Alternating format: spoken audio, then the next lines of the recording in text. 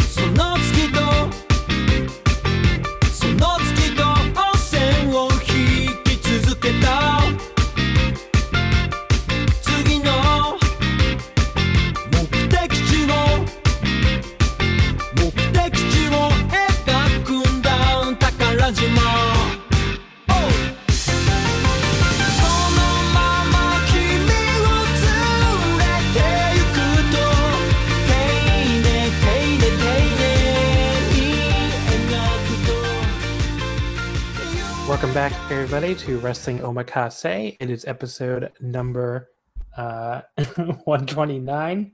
I don't know why I forgot that for a second. Welcome back, and this week we're going to be talking two very different shows, the WWE Royal Rumble and DDT Sweet Dreams. Luckily, there's nothing on the show that I need to yell and scream about because this is late night recording to peek behind the curtain because I'm going to be on a little bit of a mini vacation this coming week, so this is the only time I can record it directly after the Royal Rumble, so I have to keep things down here in the living room of my apartment. But yeah, so we're going to talk about those two shows, and I am pleased to be joined by a returning guest and a Voices of Wrestling contributor, Mr. Jack Beckman. Hello, Jack. Hello, John. How are you doing today? I'm doing good. Now, I got a big question for you I got to ask right off the jump. Do you know that women exist? I do. When I saw that tweet, it was shocking to me. It was a realization I hadn't really come to. Do you have any on your match of the year list, or are you canceled? My match of the year was the Kenny mixed tag from Ultimate Party, so I guess I have two. Wow, there you go. So you're with me with the ultra uncanceled. Where you have a women's match. Well, definitely. But I have a women's match. I have a women's match in first place. So there the two of us are both. You win. Yeah, I know the two of us are very, very uncanceled. Very woke. But very, very woke. But yeah, what's been up with you other than not being canceled? Apparently.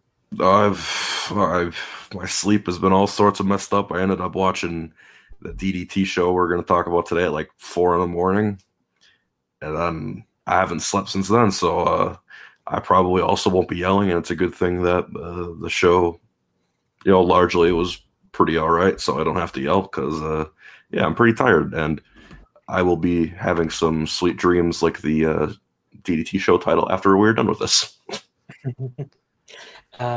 The Royal Rumble show, I mean, overall, I wouldn't call it like a great show or anything. I actually think last year's was probably better because last year had, I don't know. It was the last 2 years, it's like they can't seem to get everything together. Like 2018, you had two really good Rumbles and then a bunch of terrible title matches. I couldn't even remember what the title matches were in 2018 until someone reminded me. That was the fucking Kevin Owens and Sami Zayn handicap match against AJ. Oh God, yeah. And the Mayor Kane triple threat with Brock and Braun. Yeah, those were bad. Two awful. So yeah, those are both really bad. And the Rumbles themselves are good though. The first Women's Rumble was awesome, and like the Men's Rumble that Shinsuke won, I remember being pretty good too. Last year, they had a lot of really good, they had two really good matches that were for the titles, the Becky Asuka title match and the Finn and Brock title match. Both of those were like 4-star plus matches to me. The Women's Rumble was awful. I don't know what they did for the Women's Rumble last year, but it was really bad. And I was trying to remember the Men's Rumble. I don't even really remember it, so it couldn't have been that good. I think I liked it assume it was okay, but fine. like not on like I think it was like I probably had it like 3.5 or something. I think I enjoyed it enough. I can't remember who won, Yeah. but I think I liked it.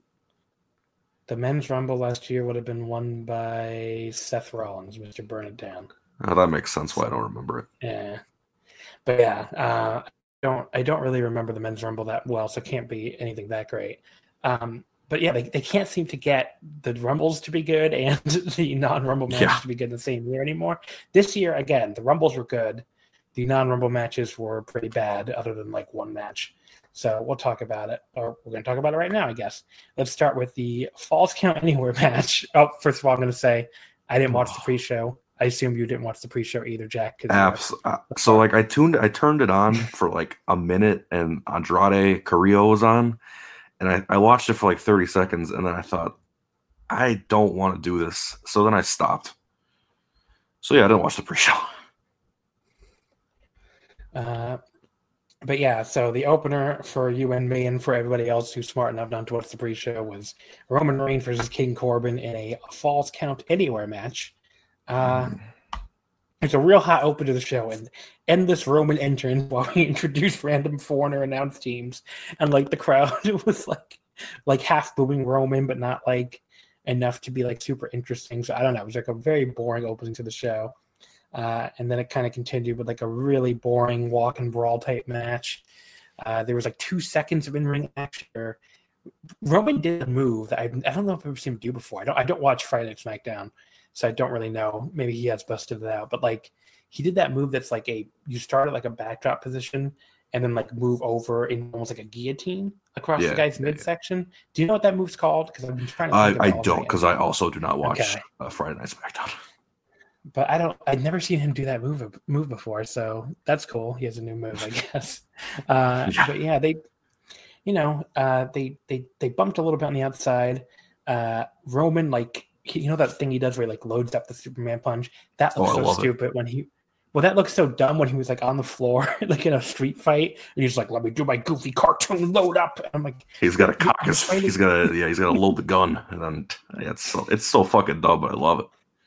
But it's like it's one thing in the ring, but on the floor it looks incredibly stupid. Oh, absolutely.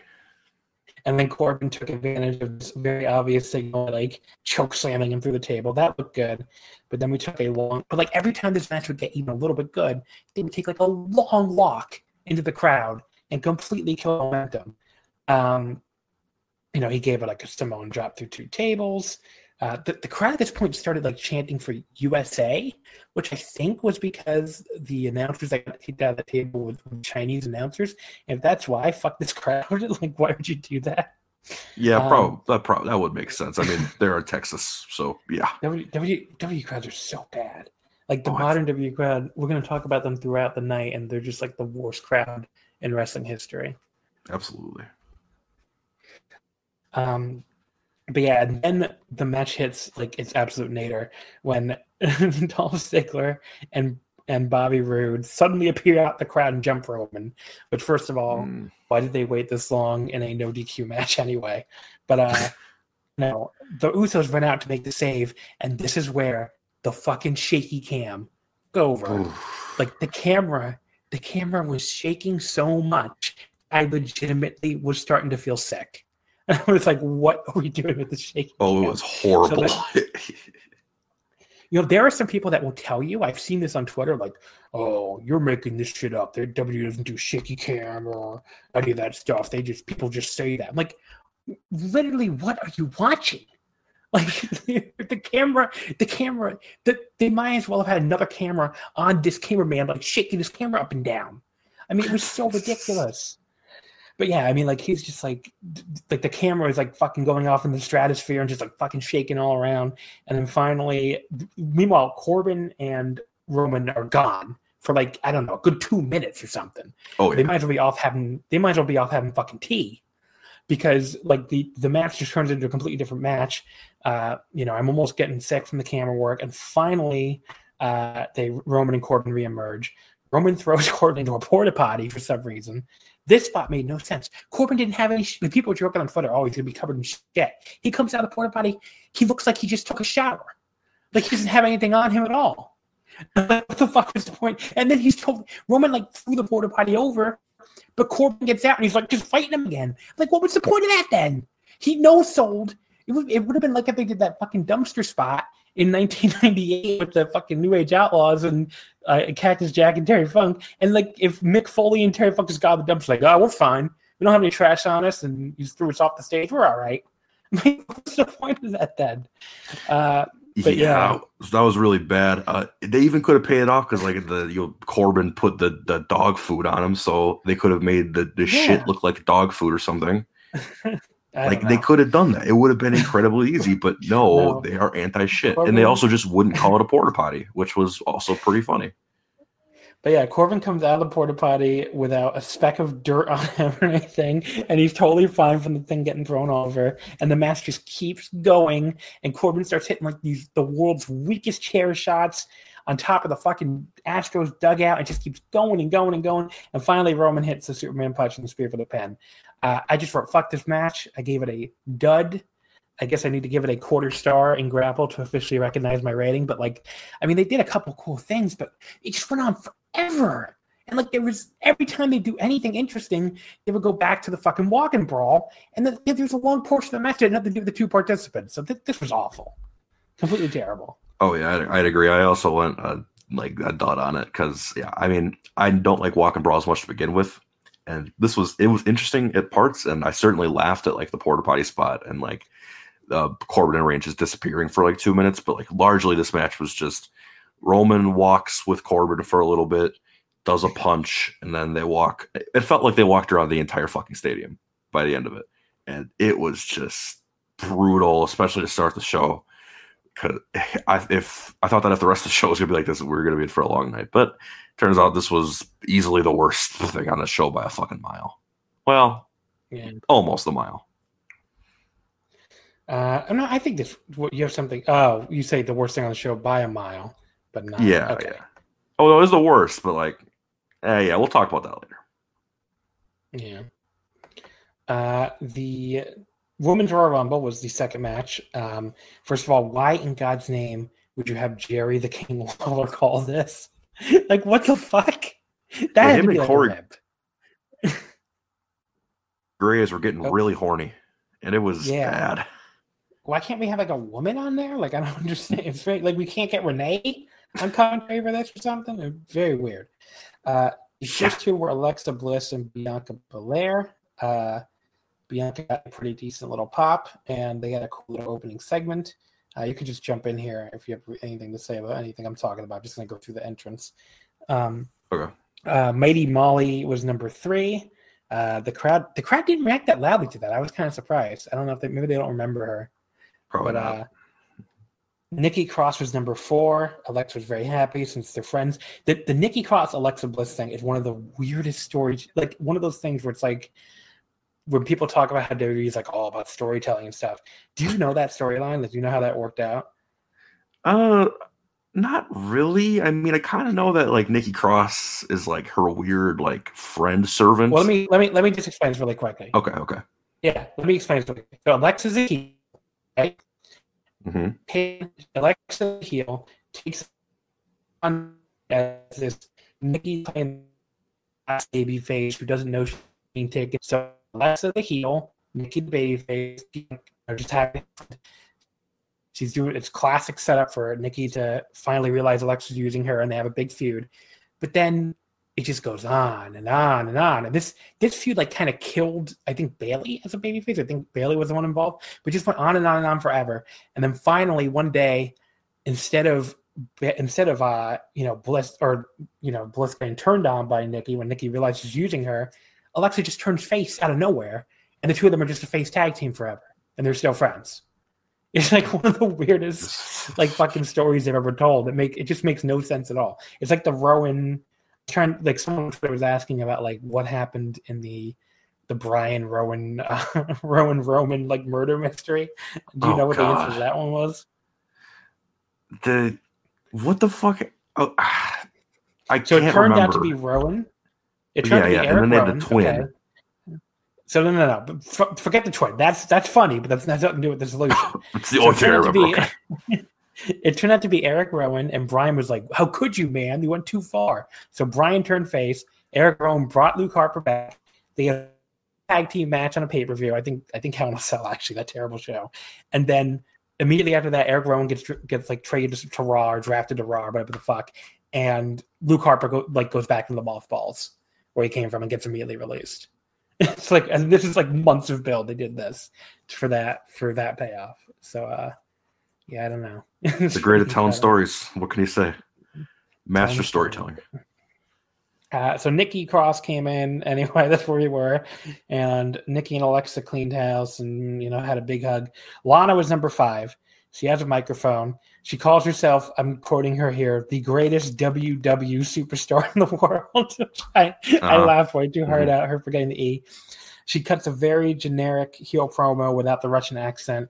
When did she stop being Russian? I completely missed that, I guess. I feel like it was kind of like a while ago, and it just kind of suddenly happened where she just decided the Russian accent was too much effort, so she just kind of stopped doing it, which is bad because it was kind of the only thing making her unique and not just another, I don't know.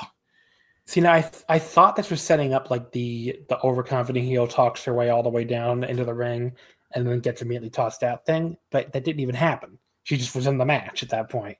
And the crowd, I don't even know why the crowd bothered chanting USA at her. She's not even doing the Russian thing anymore. Number 6 was Mercedes Martinez. And she cleaned houses with suplexes and stuff. This is where it really started picking up. And that was cool. That was awesome. Cool. Her debut, her being in this was really cool. Yeah. 7 was Liv Morgan, who immediately eliminated Lana with the world's weakest shoulder block while Lana was on the apron. And then Lana retaliated by eliminating Liv, which, by the way, I'm going to say this every time they do this, makes no fucking sense. Why can a wrestler not in the match eliminate someone in the match? You're eliminated. Really they've done that for years. I'm just like, why isn't every single person eliminated then come back and attack the person who eliminated them? It doesn't make any sense. Anyway, number 8 is Mandy Rose. Mandy Rose is awesome here. I guess I haven't watched a lot of SmackDown. I didn't realize that Mandy Rose. I knew she was a very attractive woman, but I didn't know that she was a good wrestler. Now I had no clue. Yeah, me either. I'm used to seeing her just be completely dog shit, but she had a couple of good kicks, and she looked like a pretty competent pro wrestler, which is very surprising because usually people don't really improve in this company. Yeah, so she looked really good, and she beat the shit out of Nikki until Nikki made a comeback. 9 was Candice LeRae. Bianca, who we haven't talked a lot about yet, but she eliminates Molly here. Alexa almost eliminates Mandy, except Otis was laying on the floor. I guess they're doing a Beauty and the Beast romance thing.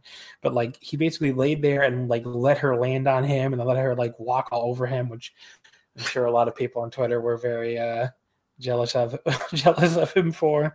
But since her feet touched him instead of the floor, she was not eliminated, and she got back in the ring. That was actually really funny.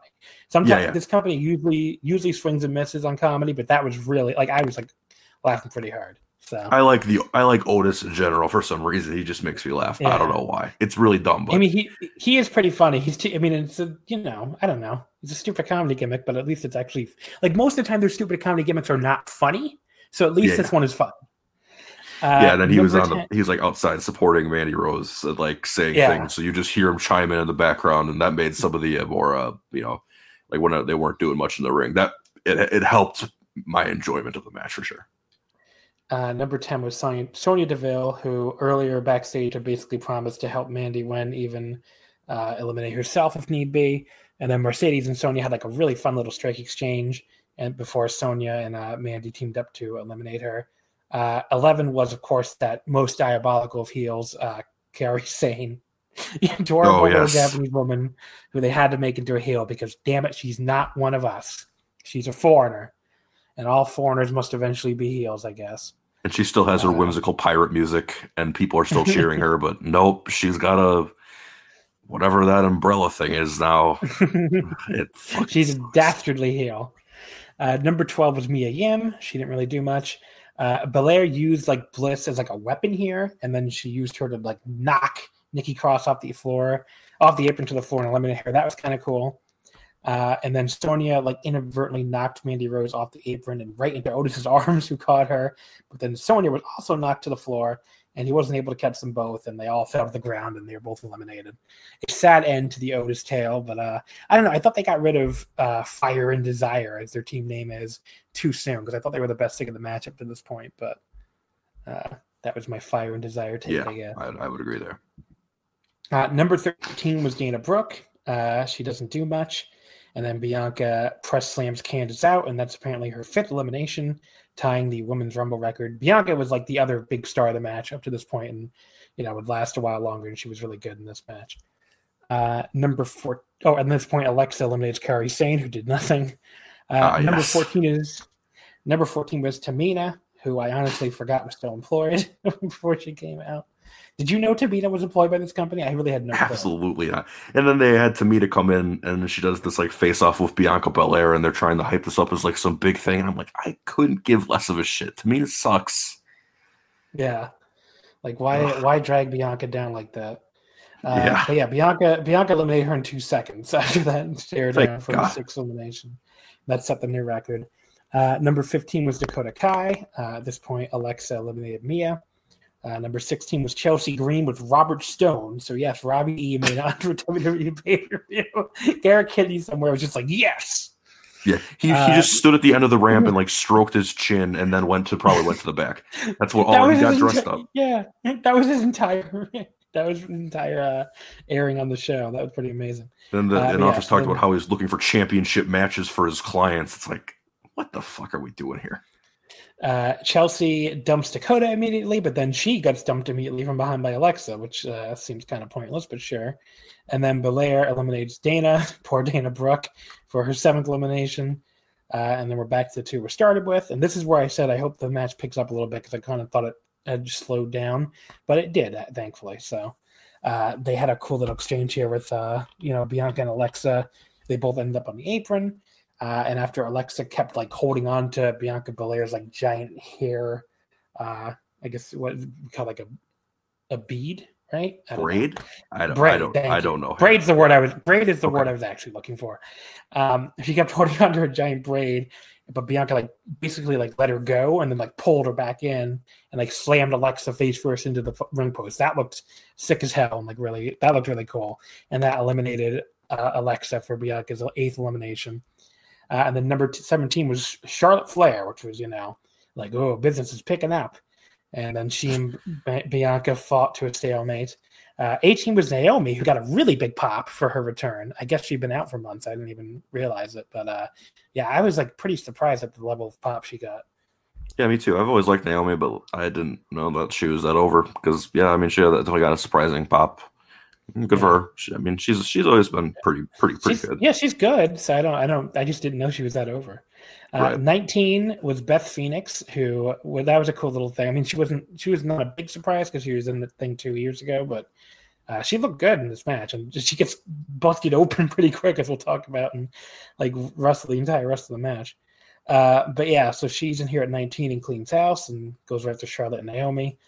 20 is Toni Storm, who also goes right for Charlotte, and then Charlotte finally eliminates Bianca Belair, which ends her 33-minute run. So definitely a good run for Bianca, probably close to the MVP of the match.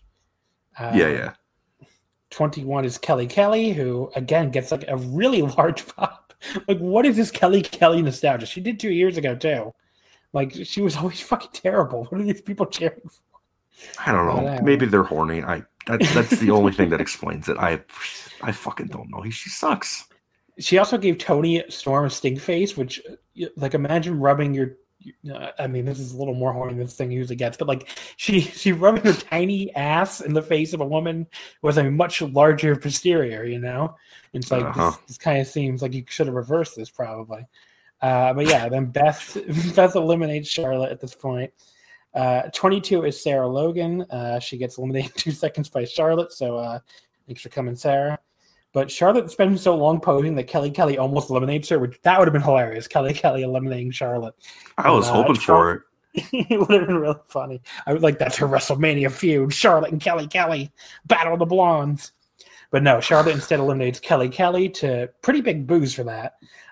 This is where I first realized, I'm like, wait, Charlotte's supposed to be a baby face, but she's not acting like a face in this match at all. Like, she's basically, I mean, like, maybe she's just going to go heel against Becky. I mean, like, you could see that, I guess. But I think she's supposed to be a face, so I don't know. 23 is Natalya, and she and Beth do like a big double powerbomb on Charlotte. 24 is the real shooter, Xia Li, and she lays out everybody with kicks and like busts open the back of Beth's head really bad. Like this giant, they keep bleeding a gusher for the rest of this match. I couldn't believe Beth, like they let Beth stay in this match. And the reason why they let Beth stay in this match is actually incredibly stupid. Like they needed her for one fucking spot that we'll get to much later. But like for that, you made this woman wrestle out here with a goddamn cut in the back of her head. Yeah, especially since this company is usually like pretty proactive about that blood stuff.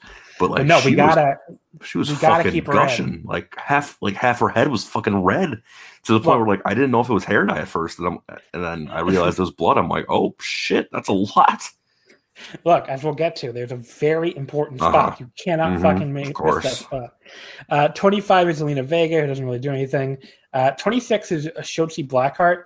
Do you have any idea who this woman is? I have no clue. So I know she's like an American indie girl who did like some stuff with Evolve and Shine, and I think she just debuted on NXT. I don't think she's very good from what people say. So when she came out, I was like, why the fuck is she in this match? Especially since like they have a shit ton of women employed. They could have probably dragged one out that's better. So yeah, I've never even heard of her. I don't know who she is. She's like, she's not. I've never seen a match for her that's been above like 3 stars. The only thing really I know is that she's done some stuff with Evolve. So that say as you will. At this point, Naomi does her crazy, like, not eliminated thing, but it makes no sense because, like, okay, she's at the base of the stairs, and they shouldn't have showed us this. They cut to a replay.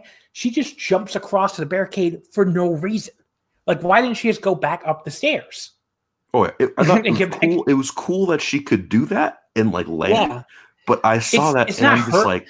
It's not her fault. Why the fuck did the replay people show that she just jumped across for no reason? It looked way more impressive that she was like hanging on there before we saw that she had jumped across just to jump across. So I don't know. Once they showed that replay, I was kind of just like, all right, did we have to do the obligatory spot?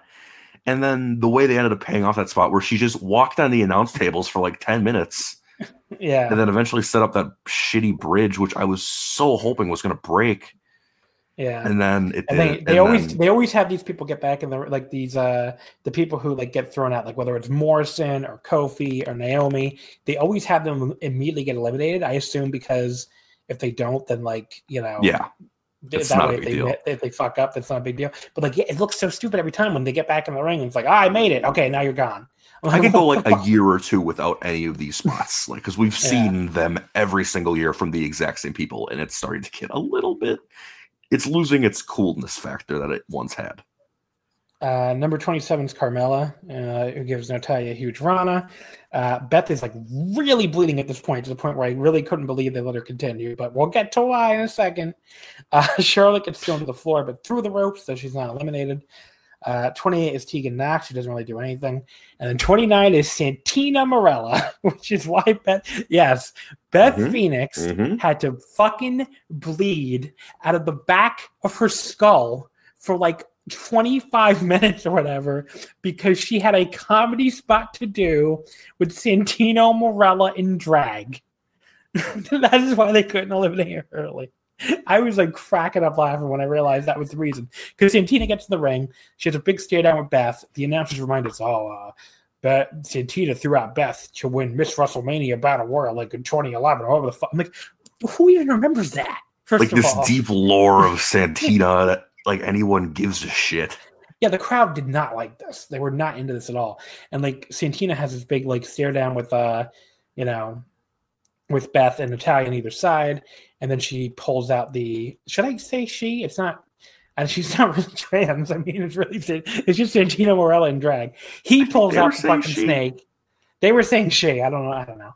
But Santina pulls out I'm just going to not use pronouns to be safe. John, remember, we're the woke ones for our women, for our women in our match of the year list, so we know what's right. Santino pulls out the Cobra and like acts like Santino's gonna like use it on both of them, but then turns the Cobra on himself. And like just nailed it. And I'm laughing because it got no reaction at all. He like hits himself with the Cobra and like throws himself out of the ring, and the crowd like lightly boos, and that's it. Like that was so fucking stupid. For that, this woman had to bleed out of the back of her head for 25 minutes. Like, what are we doing? But anyway, we couldn't just cancel the Santino spot. That was that important.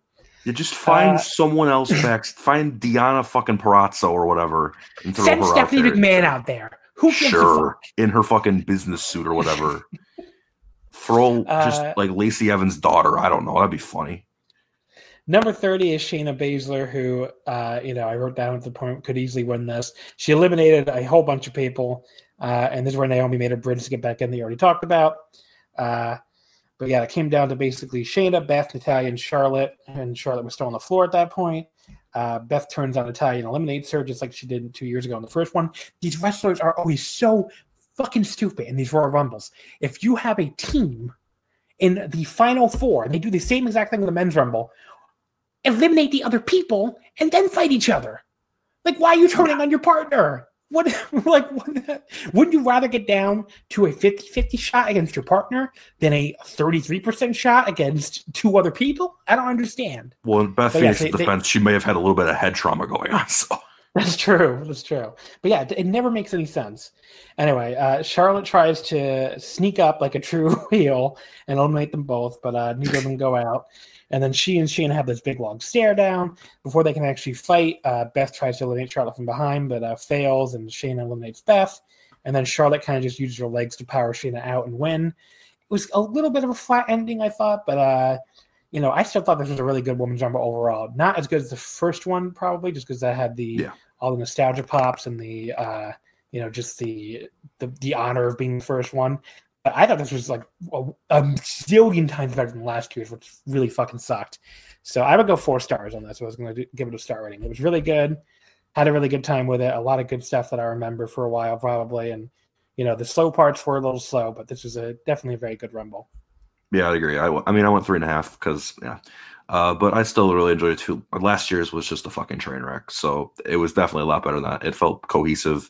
There were definitely some spots where I felt my attention waning, like some of the later like Beth and Natalya stuff I didn't really care about because I think Natalya fucking sucks, but that's whatever. But yeah, there was like minor quibbles I had with it, like the Naomi thing bothered me too. But there was a lot of cool stuff in here, and it didn't really feel like a waste of time. And it really felt like they made Bianca and Shayna look like big deals, which sometimes building stars is hard for them. So it was a good thing that they actually put 2 people who they could use in their future over strong. Yeah. Up next was the SmackDown Women's Title match, Bayley versus Lacey Evans. So they cut to Lacey's daughter at ringside, who immediately starts picking her nose, which was really funny. Supposed babyface, the trad wife, Lacey Evans, gets booed out of the building, and Bayley also gets booed, so the crowd likes nobody. This is like Bayley did that fake leg injury thing, which I'm like, oh my god. At least she like ditched it right away, so that's fine. But it was so fucking boring. I have nothing to say about this match because nothing happened until the very end when Bayley got her knees up on a moonsault and I guess kind of grabbed the tights, but it barely looked like she did on the camera angle. And that was the finish. Getting knees up on a moonsault was the finish. So a perfect ending to a hilariously awful match. Half a star. The crowd, who was very into the Rumble, and I guess you're always gonna like lose the crowd a little bit after Rumble, but like, yeah, they did not rally behind the trad wife, Lacey Evans here, and this was really terrible. Yeah, the only thing I have in my notes for this one is the Lacey Evans' daughter picks nose, and then a bunch of dots, and then 1 star. Like that's the only thing I wrote down, and so I don't remember anything else that happened in this match. So yeah, it was boring.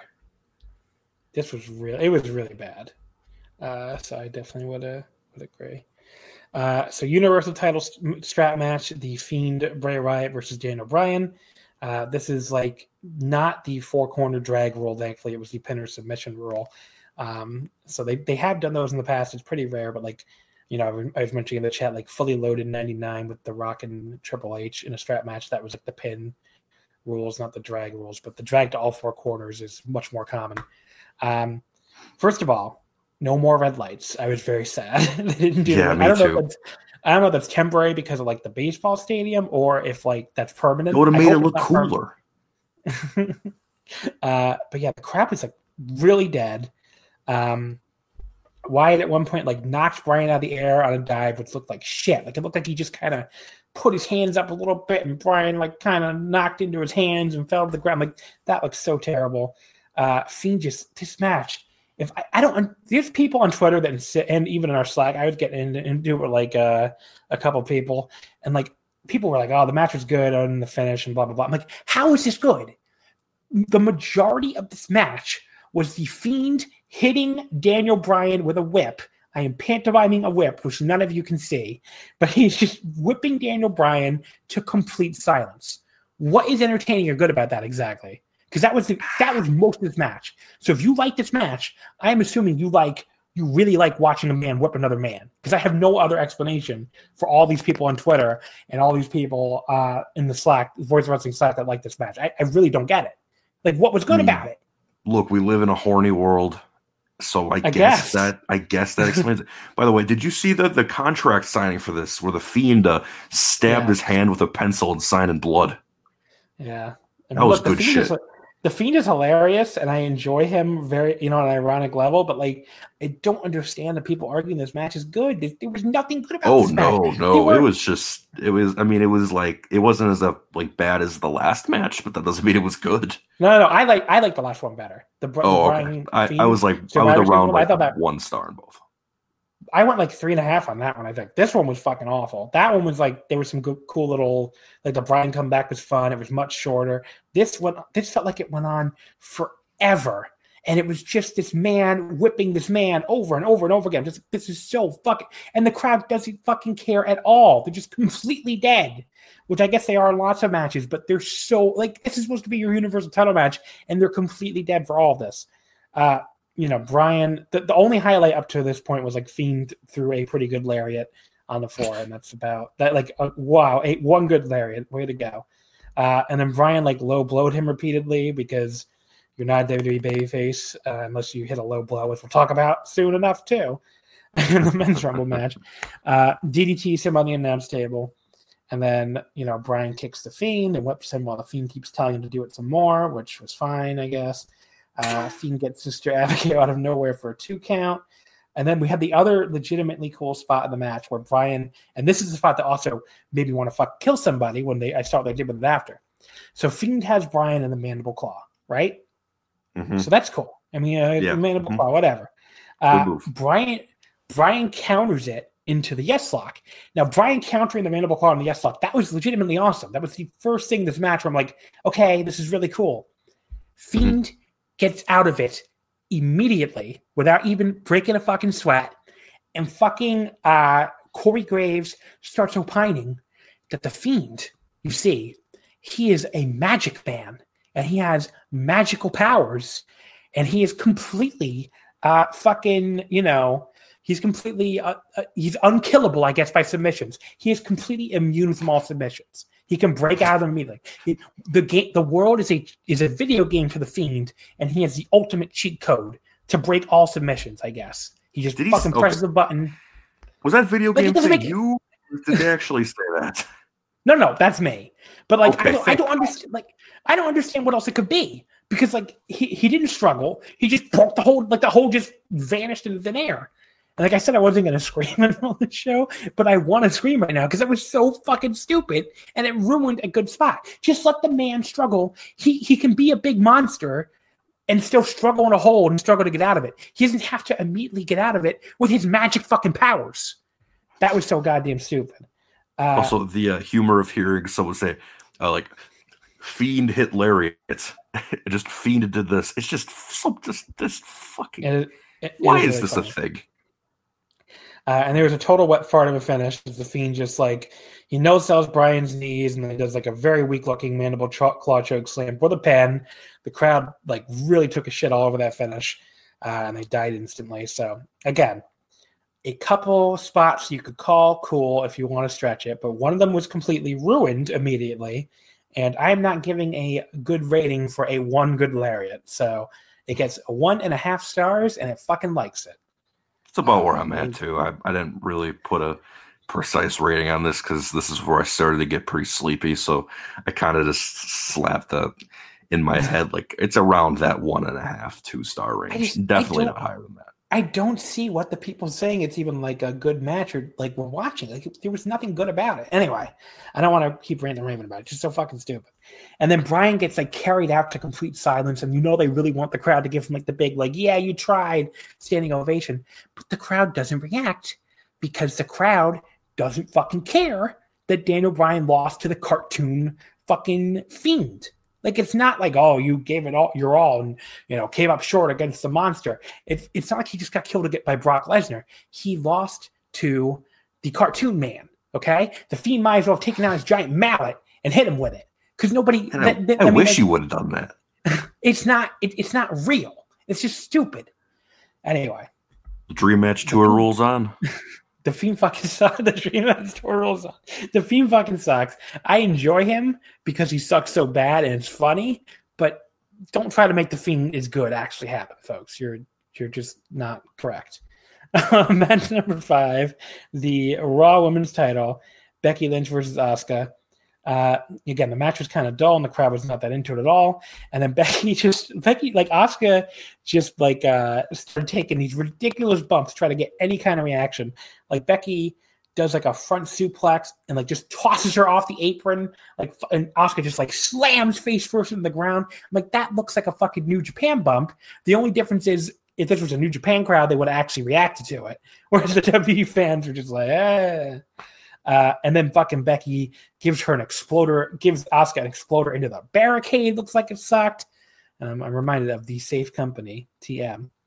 So they're just bumping all over, trying to get anything resembling a reaction, and still getting absolutely nothing. Asuka returns the favor in the ring and like drops Becky right on her neck on a German suplex. I mean, the match was sick as hell when it comes to like all these bumps, but like the crowd's not reacting to them at all. She kicks her in the head repeatedly. Like they showed on slow-mo. She kicked her right in the face and still got zero reaction. The crowd finally got into it a little bit when she just kept kicking her when Becky asked for more. And they had like a really like fast-paced like counter exchange that did, the crowd started to get up a little bit more. But then the finishing sequence was like really goofy and fell out of nowhere with Becky like Asuka in the gut to quote unquote knock the mist out of her. But like, Asuka, Asuka like spit it straight up in the air, so it looked very goofy. And then immediately get the disarmer for the win. So I don't know. I went 3.5. It was good. There was a lot of stuff I liked. The crowd didn't care, and then the ending was out of nowhere, so it couldn't touch last year's match, but between Becky and Asuka. But it was still good. Best non-Rumble thing on the show by a mile. Yeah, I'd agree. I went 3.5 on it as well. The crowd definitely just contributed to a lot of my disappointment with this because they apparently don't know how to react to anything that isn't Chinese people having their table broke. I guess so. So I guess that's cool. But yeah, I mean, it was a good match.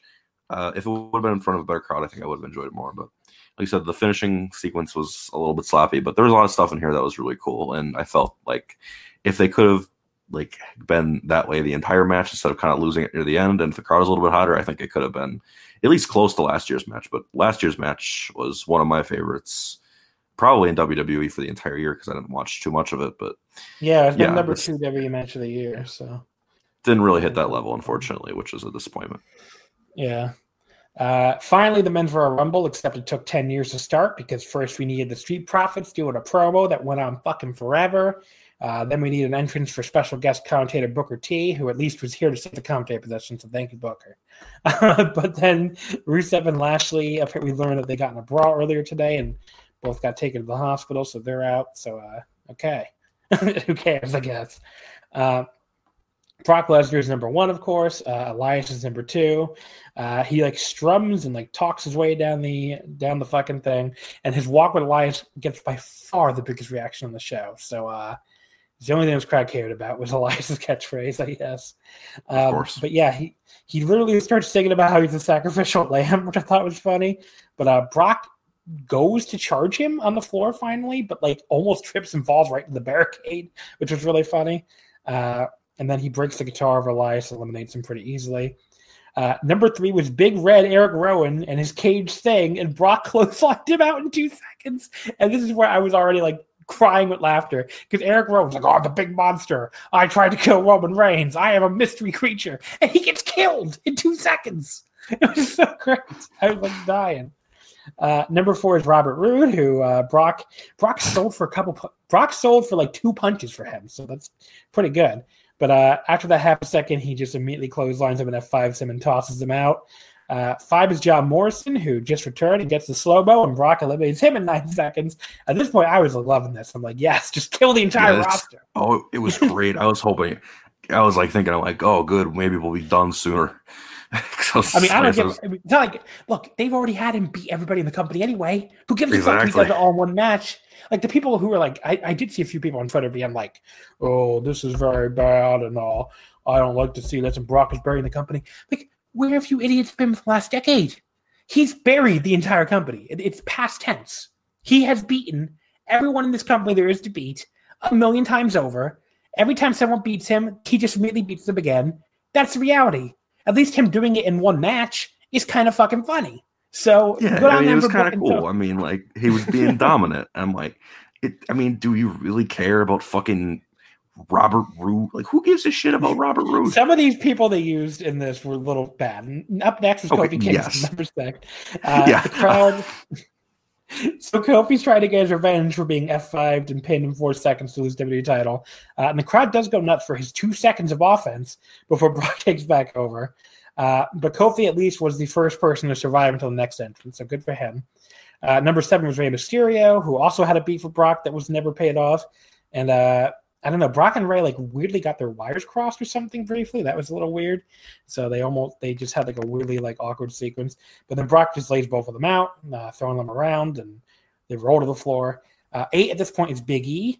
So Big E, he rallies the troops on the floor, and he gets Kofi and Rey back up and says, "Let's go get Brock 3-on-1." And normally, like, having 3 baby faces go after one heel would be death for the crowd. But Brock is like on such another level compared to this geek roster that the crowd goes fucking nuts for the 3 baby faces going. And they're like, "Yeah, get him. Get Brock. It's the only way you idiots can beat him, so go." Like, they're going crazy for 3-on-1 advanced baby faces. It's so fucking funny. And then Brock proves the crowd right because he immediately eliminates Rey, eliminates Big E, and then F5s Kofi to the floor for 7 eliminations. The crowd actually seemed really angry when he threw out Kofi, at least, too. So this is where I thought they were like getting pretty restless. I don't know. Did you think anything at this point? It was cool, but also like really got to kill the New Day like that. Like that seems a little excessive. I've been over the New Day for 2 years, so like we really couldn't find. We couldn't find anyone else on the fucking 5,000 person roster to sacrifice. I mean, come on. Otis, Heavy Machinery were supposed to be in this match, and they fucking weren't in it. Where is Otis? Yeah. Was he fucking? I don't know. Like poor Kofi just looks like the biggest dork who ever lived, and it's like he already looked like a massive dork when he got beaten. But like, why rub the salt in people's face in the people's wounds? I don't get it. I don't care about anything WWE booking, so I just laughed and moved on. Number 9 was Cesaro, and Brock eliminates him immediately and posed with the title. 10 is Shelton Benjamin. That gets like a laugh out of Brock, and that was actually kind of funny. Because, these two were teammates and stuff. And like Paul hugs him on the floor, and Brock hugs him in the ring, and convinces him they should be allies. Now, I thought Shelton was going to turn on Brock, and Brock was going to eliminate him. Obviously, they didn't even do that. They just had Shelton be like, "All right, yeah, I'm going to team with Brock." And Brock turned on him and tossed him out. I'm like, you could not have booked this to make this man look like more of an idiot. So, it doesn't matter because it's Shelton Benjamin, but like, you couldn't at least let Shelton turn on Brock. Anyway. I can't remember the last Shelton Benjamin match I've seen. 11 is a real big star, a former Royal Rumble winner, Shinsuke Nakamura. And as he came out, I think I tweeted something like he's going to get squashed here like he did in the IWGP title match too bad. Where he like cried afterwards. He lost like 7 minutes. And it was even worse than I would have guessed. Brock tossed him out immediately like a total buffoon. So I hope he enjoys that surfing because he's like another fucking geek getting buried here. That dude probably loves being able to get paid to do nothing, though. Like, he seems like the type of dude who's okay with it. I guess, but boy, is he getting paid to do nothing. Number 12 is MVP making his return, which, that got a big pop, because the crowd loved them some MVP. And we got the greatest image of all time, which is Brock like dancing to his music. And I was laughing thinking about it, because he's like, yeah, I'm coming. Like, Brock is like dancing. Oh, it was so good. Brock dancing to anything is great. And he tosses, and then on top of that, he tosses MVP out of me. I was like, again, cracking up, laughing. I mean, this match is so fucking. Again, I think if people still cared about the results, and the people on Twitter I saw that were able to get angry about this kind of thing. I'm just like, I get it, but also it's WWE. You can't get angry about any fucking result in WWE. So who cares? 13 is Keith Lee, who, the crowd goes nuts for him, just like putting Brock down with a shoulder block. He actually gets to hang with Brock for a little bit, and the crowd's really into that. And, they do a double clothesline spot and both go down. Number 14 is Braun Strowman. He cleans house on both men. And here is where Braun and Keith Lee both are the two dumbest wrestlers possibly in the history of wrestling. You've just watched this unbeatable man who has dominated this company for the past decade, who has almost never beaten without the assistance of a low blow, so we'll get to that in a second. And you decided, and you're both two giant men, and you decided instead of double teaming this man, who also is WWE champion, so by tossing him out, you could earn a shot at the World Wrestling Entertainment Championship without having to win this entire Rumble. Instead of double teaming this man and going after him and trying to toss him out, you fight each other. Yep. Why? Why would you ever do that? Why would two human beings on this earth ever in that situation fight each other instead of fighting Brock? It's truly baffling. In what universe of all the possible universes would Keith Lee and Braun Strowman, two human beings who exist, choose to fight each other instead of team up on Brock? It's not like sense. I mean, Braun is like bigger than Brock too. So if you think about it, like, there's no advantage. Like, if he was there's fighting, no beef between the two. I'm thinking about this too much. There's no beef between Keith Lee and Braun Strowman. To my knowledge, I don't even know if they've ever met. I guess they were in that Survivor Series match together probably, but I don't think they ever fought each other. It was completely baffling that these two men decided they'd rather fight each other than team up on Brock. Anyway, so Brock immediately tosses them both out like complete fucking idiots, and they completely deserve that. Of course. Number 15 is Ricochet, and Brock somehow like fell down when he had him in his arms. I thought he was like having a heart attack or something. I was like, what is going on? Wouldn't that have been fun? 16 is Drew McIntyre. So, okay. I really don't understand why people weren't angry about this. I guess because I just said it really doesn't matter. But people said this wasn't, like, people defended this elimination. I don't get it. Brock eliminated 13 people by himself. All this build-up. And at least you're thinking, okay, at the end of it, someone's going to knock Brock out and be like the biggest hero of all time. The fucking Brock elimination was Ricochet giving him a low blow and fucking Drew McIntyre flying out of nowhere for a Claymore kick. They couldn't even give us a clean Royal Rumble elimination. Not a pinfall, not a submission. Going over the top rope in a battle royal. They couldn't just have Drew McIntyre Claymore kick this motherfucker out. They had to have Ricochet low blow him from behind and Brock be all distracted and low blowed and blah, blah, blah, stand and then fucking Drew McIntyre Claymore kick him out. Like, what the fuck? I mean, it was a little, I will say it's not quite as bad as I thought it was in the moment because at least Drew went on to win the goddamn match. But, like, why would you even do that? You're trying to get this man over as a new top babyface and you're going to go challenge Brock at WrestleMania. Didn't they get anything from having Seth beat Brock with a bunch of low blows at WrestleMania last year, which looked fucking stupid when he walked around calling himself the fucking Beast Slayer? I don't know. Yeah. I'm getting mad after I just said I wouldn't get mad about the results, but like that's so fucking stupid. To me, it was kind of like, I thought it was dumb for sure, but at the same time, I don't know. It's tough to care. I do like this thing that Brock's weakness is his dick. I think that's pretty funny. But wait a second. People keep saying that's like some big thing. Every man's weakness is their fucking dick. Yeah. Whose weakness is not their dick. It just makes all these baby faces look like fucking dorks. That no one could ever get one up on Brock without hitting him in the fucking penis. It's so stupid. Well, we all know Paul Heyman's really into sex stuff, so I guess maybe that's it. I don't know. I just couldn't believe they did all that just to have an elimination where he gets hit in the dick and then kicked out of the ring. I'm like, why not just have Drew eliminate him? I don't know. Very stupid. And then Drew eliminated Ricochet too.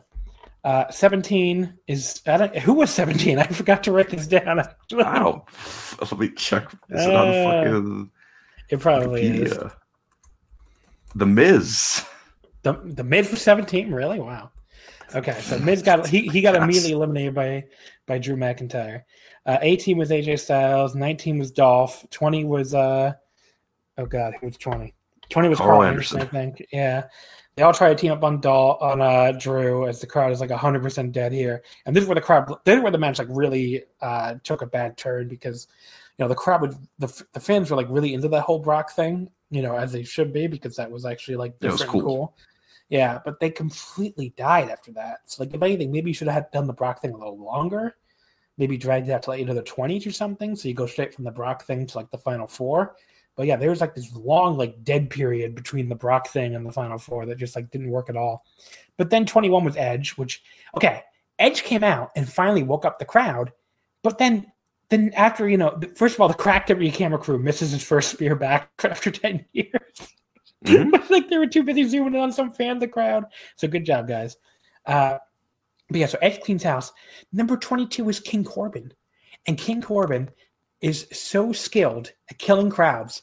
He managed to kill this crowd again right after Edge came out after like 10 years on his big return and got like a gigantic pop. The fucking Edge.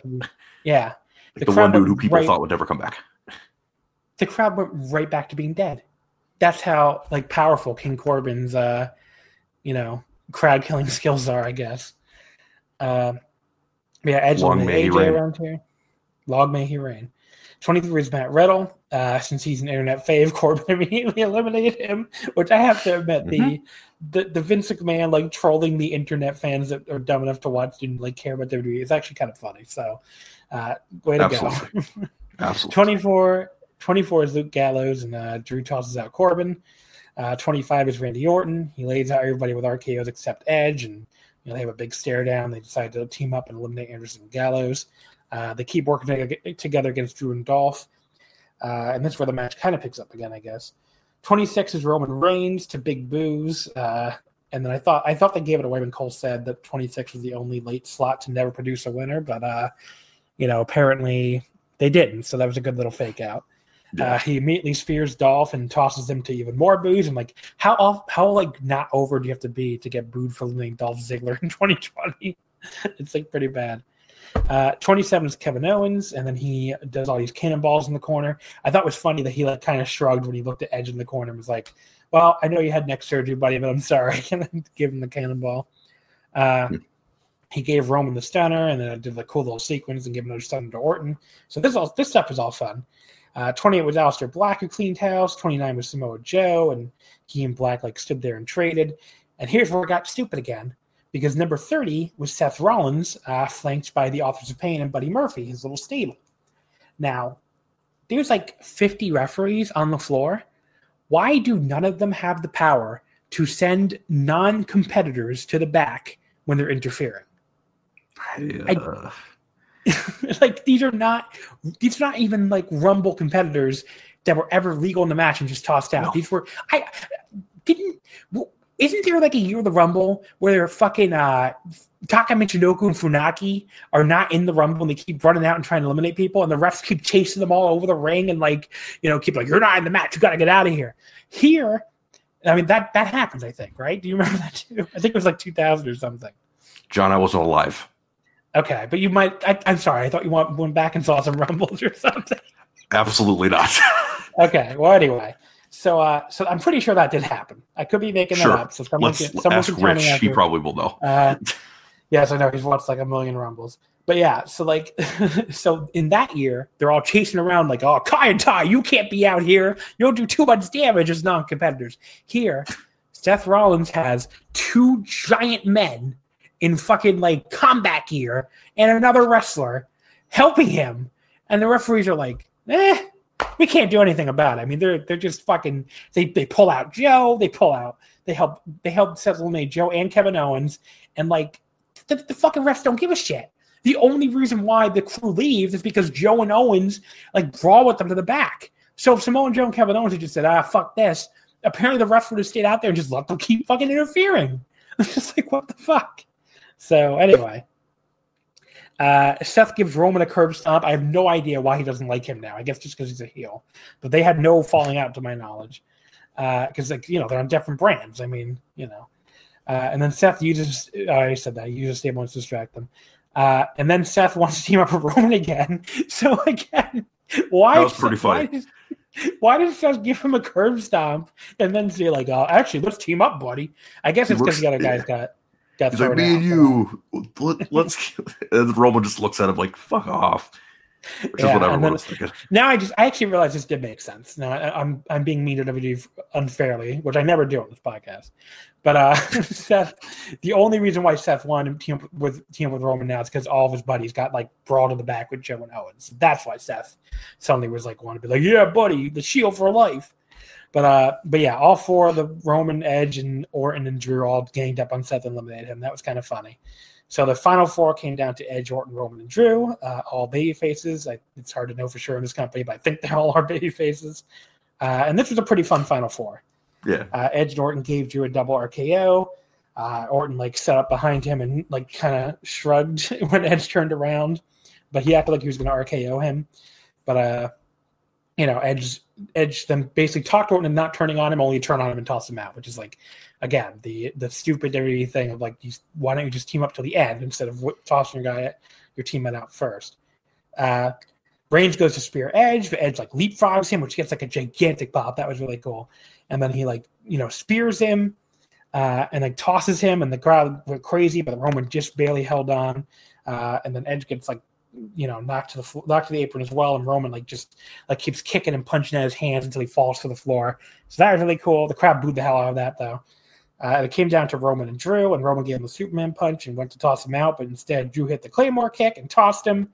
But yeah, so unless I missed it, I think Roman didn't cock the fist for his last Superman punch, which might be why he got eliminated. That's my hot take. Because he didn't cock the fist. So yeah, I thought this was a good Rumble. Not as good as the women's one this year. I thought the women's one was better, but this was like a 3.5-star Rumble. The Brock stuff was really fun. It had a very long dead period after that, but the final four at least was good, even if the stuff with Seth and the stable made no sense and was like mildly infuriating. So yep, I'm pretty much with you there. I was around that same I don't know. I don't really star rate Rumbles as accurately as I would everything else, but it's around it's around that 3.25, 3.5 range. A little less than the women's Rumble, but I enjoyed myself. It was an enjoyable enough time, and the Brock stuff was really, really good. So I kind of wish they would have done it for the entire match, because that would have been pretty funny.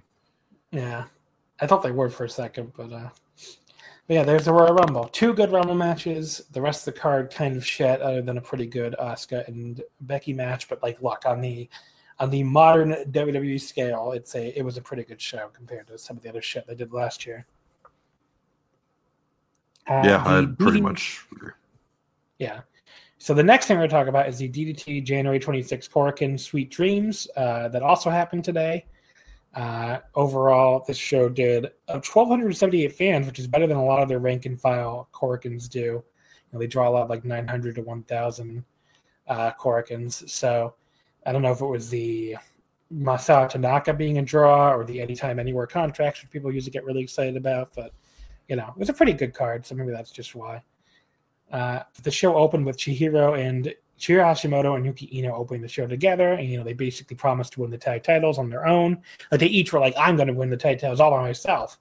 And then Iwabayashi scolded them and said they should get along better since people say they look alike, which was really funny. They both looked at each other and they both looked at the Iwabayashi, and they looked kind of annoyed by that. The opening match was Damnation, Mad Polly, Nobuhiro Shibatani, and Soma Takao again, defeating Keigo Nakamura, Masahiro Takanashi, and Mizuki Watase. It was good to see Shimatani back after he went freelance, but there wasn't a lot to this match. Someone pinned Nakamura. Very quick, not much to it. 2 stars. Yep, I don't like the way Keigo Nakamura looks. That's my only hot take on this. Whenever I look at him, I think he looks like shit. I mean, he's still a very new trainer. I know. I think he's just very weird looking. Yeah. Match 2 was the L'Oreal match. Super Sasadango Machine and Toru Owashi versus Hiroshi Yamato and Mao. So per, again, DDT English Pro, which we always have to plug because they do so much help on this. So actually, let me give you the exact thing to plug. It is DDT Pro _ENG. But yeah, the like basically what he said was the beautician will be ringside to fix the wrestlers' hairdos shall they get messed up in the rest of the action. The beautician's favorite promotion is WWE, and his favorite wrestler is The Rock, which I thought was funny. Mao had new theme music, so that was cool. But yeah, Sasadango and Owashi, everybody loved their hairdos, especially Owashi. Like the people in the front row went, the girls were like all going nuts for Owashi. They're like, yeah, they're legitimately like corpsing in the front row. Yeah, for Owashi's like, hair. His hair did look great. Okay, it did look really good. Like it like partied and like all styled. It looked like I promised Puff and Brain Andrew on Twitter that like I would talk about Owashi's hair. Owashi's hair looked so fucking good. Like this was the best in his 20+ year career, in 20+ years of wrestling that his hair has ever looked. So 5-star hairdo for Toru. Good hair. The announcers just kept saying Kakui over and over again, just like cool or handsome. So they were very into these hairdos. So Sasadango, the first joke was like he was very busy finalizing plans for the next Muscle Show on Monday, since he scripts it all and plans it all himself. So he's like got this big paper out and he's like writing all this shit down right in the middle of the match. He tags in and like immediately starts making a call for equipment for the show in the middle of the match, like in the middle of a lockup at a headlock spot. And he runs the ropes in like super slow motion and keeps ducking Yamato's like clotheslines and stuff, but then finally just gets tripped by a simple drop down because he's going so slow. So that was really funny. Then Sasadango lost his mask and his hair. They're trying to be a wig. So he goes for an emergency ringside beautician session. And it's here where I learned that lucha tags have been in effect all this time in this match. So Owashi comes in, but the other two start, like, they each grab his arms and they start messing up his hair. And this gets huge boos because the crowd's like, no, we love his hair. How dare you? Again, very funny. The beautician comes in to save by fixing hair that they're messing up. So what a save. But Sasadango's mad because he was supposed to be fixing his hair. He brings his chair to the ring, and Owashi says, I'll take care of Sasadango's hair. And he tells the beautician to go fight them. And it's here I finally notice the beautician's been wearing a fucking Balor Club shirt all this time. Wait, really? Did you ever? Yes, he's wearing a fucking Finn Balor shirt. Oh, that sucks. I didn't notice that at all. Oh, man. Okay. That's. But yeah, look, he's a WWE fan. They were serious, I guess. I guess, yeah. But yeah, they like start chopping and slapping him. It's pretty funny, Mao and Yamato. But then the beautician finally tags out to Owashi, and then Owashi like lays him out again, and the beautician does a people's elbow. But then Mao finally just like delivers the 450 Sasadango for the win, and Owashi couldn't make the save because he was busy having his hair fixed on the outside. So this was tremendous stuff. I liked it a lot. I thought it got a little long in the tooth at the end, but I thought for the most part I really enjoyed. I thought this was pretty hilarious, and it's probably the most I've enjoyed Sasadango for a while, I'd say. Yeah. Match 3 was All Out. Akito Kanosuke Takashita and Shuma Katsumata against the new unit that was formed on the first Korakuen of the year, which turned out we got their name for the first time. It's called Eruption, which is based off of like a Shibuya like street gangs. Okay. Shibuya street gangs in the 90s were named after were named Eruption. So I guess that's what they're named. And all that stuff like in the back streets and stuff in the video, and then when they go to that shrine, that's all Shibuya. So it all makes sense. But yeah, so it's called Eruption, and then it's Kasada Higuchi, Saki Akai, and Yukio Sakaguchi. There's like a cool video that I just mentioned that shows them all walking around the Shibuya back streets and driving around and going to a shrine to pray. They have some kind of like Japanese hip hop song and like matching white and red outfits that look really cool. And Higuchi is like clearly positioned as the leader, so I think this is finally like his big push. So people have been waiting forever for the big Higuchi push. They're finally getting it. It looks like. I hope so. Yeah, that dude rules. But yeah, this match was good, and this is one of the matches where I'm just like, how the fuck does Saki Akai take some of these bumps? Because like she is in there. Like sometimes you can tell the guys are going very gentle with her. Other times, like she at one point in this match takes like a fucking backbreaker from Konosuke Takeshita that looks like it may break her in half. And like it's not just about. Like she's doing all these mixed gender matches. It's not just about her gender because, like, you know, Chihiro Hashimoto is doing mixed gender matches too. But like that woman's built like a tank, so you never worry about her. But Saki Akai is like she looks like she could fucking fit between a crack in a wall. I mean, she is like just perfectly thin, and I'm just like how does this woman? She's like the rawest wrestler on earth to take half these fucking bumps and just get in there with dudes and like fucking mix it up with them, despite looking like she weighs like about 60 pounds. So, being like 5 foot, like 6 foot tall. Yeah, she's like 5'9", I think. Yeah, she is crazy. I don't know how she does half this shit, but she's one of my favorite wrestlers. She used to be terrible, but now she's actually pretty good now, and she just like has this like. I don't know. She has like a very unique style that's really could only be her. Like no one else on the entire earth could ever wrestle like Saki Akai. So it's wonderful that Saki Akai wrestles like Saki Akai. I mean, I actively seek out her stuff, like on DDT house shows and stuff, because I want to see this alien woman like fucking get in there and kick people. They did 3. Yeah, she took some crazy bumps in here. They did a bunch of really cool double team stuff with Saki, and then Saki and Yukio hit like these double apron soccer ball kicks, and Higuchi hit the Dr. Bomb and Akito back in the ring, and that was the pin. It was really fun. Even it was like a little all over the place, maybe, but I enjoyed myself. 3 1/4. Yeah, I also enjoyed it. I think I went 3.5, but yeah, it was a pretty enjoyable time. But I really like this idea of the Eruption unit. I like all 3 of those people a lot. I've been growing on Saki lately. I used to kind of not really think much of her, but Higuchi has always been one of my favorites in DDT, and I always like Yukio. I like the way he looks. And I thought the video was really cool. And I was trying to get around to the January 3rd Korakuen before watching the show, but I didn't really have the time.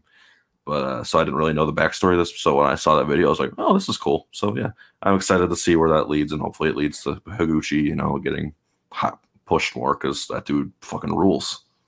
Yeah. The other thing, it's just 3 wrestlers I really like, and they're all in a unit together now. So that's really cool. So. I hope that unit has a big year. After that, we have the Right to Challenge Anytime, Anywhere Time Difference Battle Royal ladder match. Yasuo Urano, Makoto Oishi, Antonio Honda, Danshoku Dino, Daisuke Sasaki, Tetsuya Endo, Shinya Aoki, and Yukio Naya. So here's the rules of this match. It is a delayed entry battle royal, so just like a Royal Rumble, which we've obviously talked about many of them today. There's 3 envelopes above the ring. They each contain an Anytime Anywhere contract. The ladder will be introduced at the 4th entrant. If you get eliminated, if you get pinned, you get eliminated. But you can also just pull down a contract and win. So, at that point you leave as well. So you can't pull down multiple contracts. And there's nothing for the last man remaining if it comes down to pinfalls or whatever. Also, they announced there's going to be 3 more contracts to be determined in 3 more matches next week. So there you go. That's even more contracts coming. But yeah, Endo came out first, and then Makoto. Yukio Naya came in next. And I don't know if the story was that Oishi had him paid him off or something, but Naya kept trying to help, but did very badly, as we'll get to later. But yeah, he double teamed Endo with Oishi here. Fourth, then was Antonio Honda. He didn't trip over the bottom rope, but he tripped over the ladder he was trying to bring into the ring. So I thought that was really funny. A little twist on the usual Gon the Fox thing. The 5th was Yasuo Urano. The 6th was Daisuke Sasaki. The 7th was Shinya Aoki, and he and Honda had a little going nipple standoff, which is really funny. Mm-hmm. The 8th was Danshoku Dino, who looked like he was going to rush right in, but still stopped to kiss 2 men in the front row, which again made me laugh a lot harder than it should have. Somewhere in here, Yasuhiro Arano got an envelope. Did you see how? Because I completely missed it. I caught it, but I don't remember like where the match happened. It happened all of a sudden where it's like, oh, okay, this dude got one. Okay. So it just happened. It just happened out of nowhere, right? Like they didn't really build it or anything. Yeah, it kind of just happened. Like, oh, like they were doing they're climbing up the ladder, and then stuff would happen, and then Arano just got one out of nowhere. And this is where like Yuki Naya tries to help Oishi by like choke slamming him up so he could grab one of the contracts, but instead Oishi doesn't grab it and gets choke slammed on the ladder instead, which is pretty funny. But yeah, that was a really like a little inventive spot. And then Sasaki and Endo like climb another ladder, but they get distracted fighting about who will go for the easy to reach contract and who will go for the hard one. And Sasaki finally gets the easy contract after Dino goes after Endo. Then we get like one of the most amazing spots of all time. So Dino's climbing a ladder. There's another ladder as a ladder bridge from the rope to the ladder. And Shinya Aoki ends up laying on that ladder.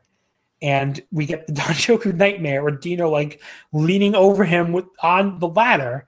And which is like one of the most inventive ladder spots I've seen in years.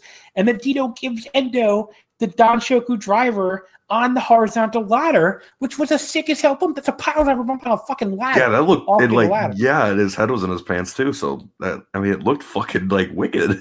I was kind of like, by the time that happened, I was kind of like, all right, a little too much humping for my tastes. I get it. We did the humping. And then fucking they pulled that out. I'm like, holy shit. Okay, I was not expecting that. So that was cool. Yeah. But Shinya Aoki finally gets the third contract after like tying Makoto up on an octopus hold on top of the ladder and then reaching while he has him in the hold. So that was great. This was like legitimately more enjoyable than the vast majority of totally played out ladder matches, most of them in World Wrestling Entertainment these days. Yeah. So I usually can't stand ladder matches anymore, but I thought this was like a lot of inventive stuff, a lot of really fun stuff. I went 3 3/4. I thought it was great. I was kind of lower. I was kind of like 3 1/4, mainly because the Dino stuff got to be a little. I don't really like Dino that much. Like I don't viscerally hate him like some people do. Like I can take him in small doses, but it got to be a little much at some point. But I thought there's a lot of cool stuff in this match. Like, and the Danshoku driver on the ladder was fucking disgusting. So yeah, that was awesome. It was I enjoyed myself. Like pretty much the story of the show that we'll talk about once we talk about the show as a whole. But yeah, it was for me. It was fine / good, but I didn't really hate myself for watching it, so it's good. Imabayashi then took the microphone and revealed that one of these contracts was special. It's the sword for a right to challenge in the main event of Saitama. It turned out Yasuhiro Arano had the special one, but of course he has to defend it in every single match from here on out, just like any other Anytime Anywhere contract. And he complained he had like 2 more matches today because I think he was booked on Basara. But then Imabayashi reveals you could use your regular Anytime Anywhere contract to challenge for the KOD title or the Saitama sword. Sasaki cashes in now on Arano for the sword, so we get the impromptu match. And I have to say, that's fucking stupid. When you really think about it, why would you ever challenge? If you could do either one, right? You have the contract. You can either challenge for the KOD. You can either challenge for the KOD title, which does not have to be defended in every match from now until Saitama Super Arena automatically, or you can challenge for this fucking sword that you lose automatically if you get pinned at any time between now and June, because the Saitama match is until June. That's kind of stupid. Yeah. Why would you ever challenge? I didn't really think about it like that until now, but now that you mentioned it, yeah. Also, I hope no one shows Will Ospreay the sword, because he's going to want that. Unless I'm missing something. Maybe I am. Maybe somebody can correct me if I'm wrong, but I'm pretty sure that's how it works. And I don't really get why you'd ever challenge for that sword. But anyway. I mean, it's a cool sword. It is a cool sword, but you got to defend it in every match you're in. Like, you can get pinned in an 8-man tag and lose it. Like, that's kind of stupid. Anyway. Obviously, you just don't get pinned. If you get pinned in an 8-man tag and you're KOD champion, you're still KOD champion. It's just, anyway. Yasuhiro Arano with Daisuke Sasaki. Sasaki basically attacks him right away. But Arano fights back, and then they go to a crossface. The crowd was really into this, so that helped. Like, the crowd was going crazy. But Arano counters like a flash pin and then keeps like almost pinning with these backslides, but Sasaki counters Arano, holds Arano into a jackknife cradle for the pin. He takes the sword from poor Arano, who barely got to even hold it in his hands before he lost it. But yeah, Sasaki backstage is going to take the sword and the belt and go to NXT because he wants to see Candice LeRae. So there you go. Yeah, hopefully he doesn't lose it. I mean, didn't he say he was going to lose it or something in America? Yeah, he said he might lose it in America.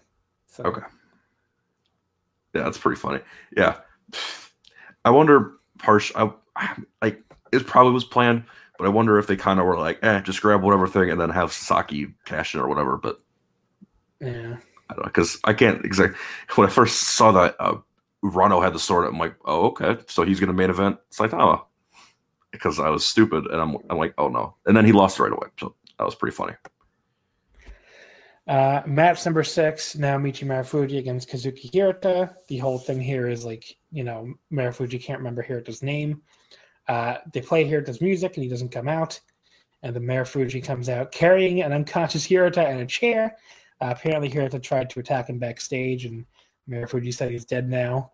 But Hirata does eventually wake up and apologize for the attack and says he wants a good, clean fight. And they shake hands, and the bell rings. He immediately goes up to Marufuji with the chair.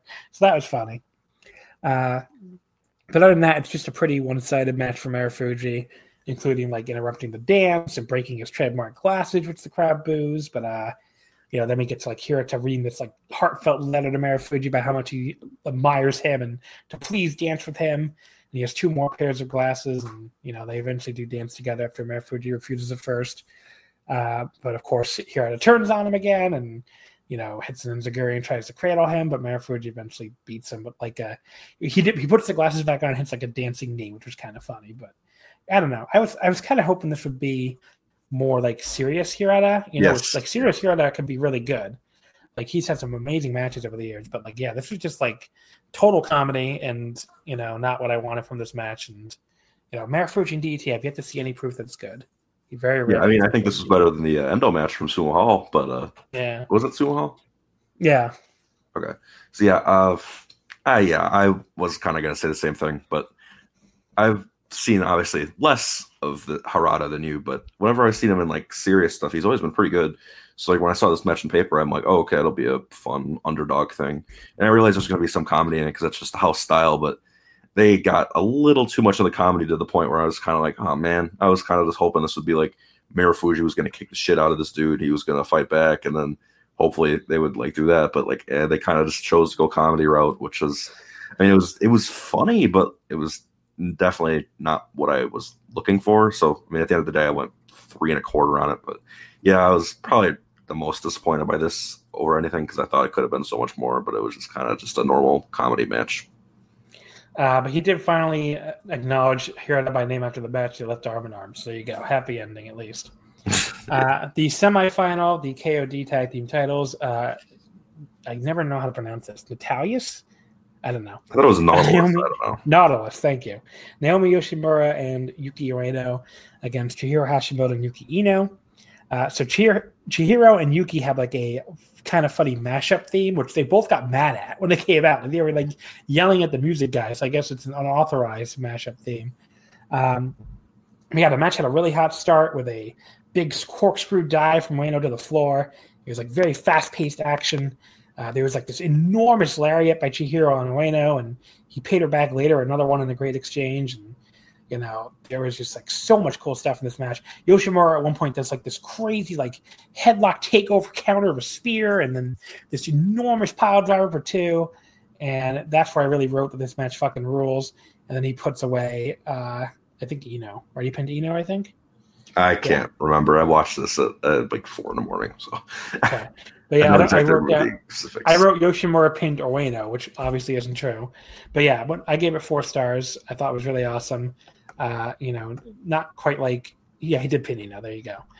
It only went 11.5 minutes, so it wasn't like a epic match or whatever, but it was a really, really good one while it lasted. So I enjoyed this quite a bit. My clear match of the night. Yeah, I went 3 3/4 on it. The beginning half of it, I kind of wasn't really getting into, but the second half is when I started really getting into it, and I enjoyed just the general Haas nature of it. And I really like Yoshimura and Ueno as a team. and I hope they have a good reign because I enjoy their matches from what I've seen so far. So I hope to keep it up. Sorry, but it's almost 1 a.m. here. But believe me, I'm feeling it too. The main event, the KOD Openweight title, Harashima and Masato Tanaka. So the first big spot here was a pretty crazy, like sliding forearm lariat thing by Tanaka off the apron to the floor, which is really cool. The problem I have with this match is like Tanaka hits him with a chair shot to the leg on the floor, and with his leg on the post, and you think that it's going to be like a leg match, but after that Harashima, like, he hits John Woo, and then he starts throwing kicks fine afterwards. So it's like, what the fuck was the point of that if you guys are just going to blow it off immediately? It was very weird. Yeah, I thought the same thing. That was weird. But yeah, Tanaka, like, the match goes, it goes over 20 minutes. So, I'm obviously rushing a little bit here since I'm very tired. But at the very end of the match, he hits like a big series of sliding Ds and puts Harashima away for the pin to become the new champion. I thought it was a very good match, just close to bordering on 4 stars, but maybe just the leg thing annoyed me enough that I went down to 3 3/4. But yeah, I mean, just not quite like an all-time classic or anything, but I was very stunned by Tanaka winning. I mean, I was not spoiled. And Harashima failing his second defense and Tanaka becoming the 74th champion, that was pretty surprising. I guess we'll see where we go from here, especially with all the anytime any contracts, dancing around. Yeah. I was really surprised that, because I kind of went through this match, like, I was enjoying it. I mean, I ended up going 4 stars, so I was a little bit above you. But I was enjoying it, but I never really believed that Tanaka would actually win. So I was kind of just like, whatever. Because whenever I don't believe in the challenger, I mean, it just kind of doesn't. I'm not really invested. So, and then Tanaka won, and I'm like, oh, okay. I mean, I like Masato Tanaka. I'm interested to see how it goes, but I don't know. I obviously am not a hardcore DDT fan or anything. I mean, I watch it very casually, but like, I don't know if I would have put the title on Tanaka, but I mean, it's not like he's a bad wrestler or anything, so we'll see how it goes. And I think they're setting up something with Mao, so that should be entertaining if it happens. Yeah, so Inubayashi brought him out as Tanaka's first challenger for the February Korakuen, so that's going to be the first KOD title challenge for Masato Tanaka. But yeah, overall, I thought this was a good show. Not like not a bad one, not one of the all-time. It's not a Korakuen I'm going to remember as an all-time great DDT Korakuen, but there was some really funny comedy with the L'Oreal match, and there was some ladder stuff was really really fun. And I probably remember that more than anything, the ladder battle royal, and then a really good tag title match and a pretty damn good main event that just wasn't quite 4-star level. So, good show. I definitely didn't regret watching it or anything. No, it was an easy watch. It was like 2.5 hours, maybe, or if that even.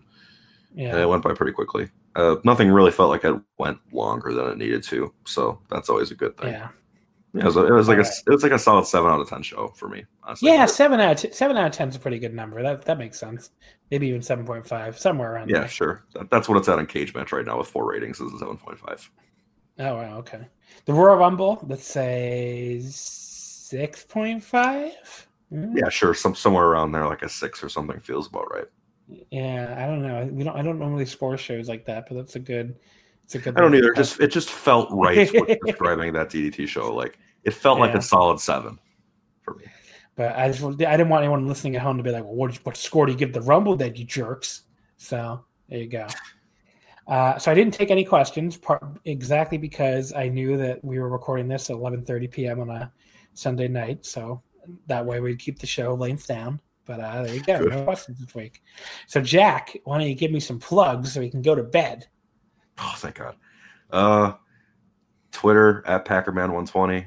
I've been watching more wrestling this year, so maybe I'll write something for Voices of Wrestling in the near future. I believe I have my Match of the Year 2020 spreadsheet in the thing. So that's cool. I'm planning on going to Tampa for WrestleMania weekend and then Japan later in the year with you.